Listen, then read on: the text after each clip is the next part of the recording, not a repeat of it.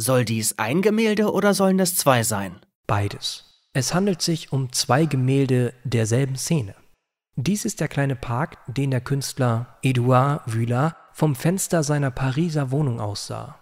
Ursprünglich gab es 4 Tafeln, von denen diese beiden die äußeren darstellen. Deshalb passen die Tafeln nicht so perfekt zusammen. Warum sollte man aber immer wieder denselben Ort malen? Es gibt so viele andere Dinge zu malen. Ja, aber die beiden Gemälde hier sind tatsächlich unterschiedlich. Auf dem rechten Gemälde ist das Gras grün und die Bäume haben keine Blätter. Es könnte also Frühling sein. Es ist dunkler. Es sind mehr Leute im Park.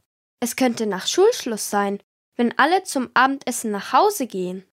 Ich frage mich, was es in Frankreich zum Abendessen gibt. Kinder, wenn ihr zuhört, was ist der Unterschied zwischen dem Gemälde rechts und dem Gemälde links? Was glaubt ihr, welche Tageszeit es jeweils ist?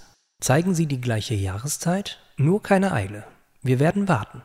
Ich glaube, ich werde wahnsinnig. Je mehr ich nach Unterschieden zwischen den beiden Gemälden suche, desto mehr sehe ich das Gleiche. Du wirst nicht wahnsinnig. Du hast deine eigene Frage beantwortet. Welche Frage? Warum sollte ein Künstler immer wieder die gleiche Szene malen? Wenn Vuillard aus dem Fenster seiner Wohnung blickte, beobachtete er, wie sich der Park je nach Tageszeit, Wetter oder Jahreszeit ständig veränderte. Aber er war auch fasziniert von dem, was gleich geblieben ist. Einige der Linien, Formen und Farben. Schaust du jeden Tag aus dem Fenster in deinem Zimmer? Was siehst du? Was verändert sich alles im Laufe des Jahres und was bleibt gleich?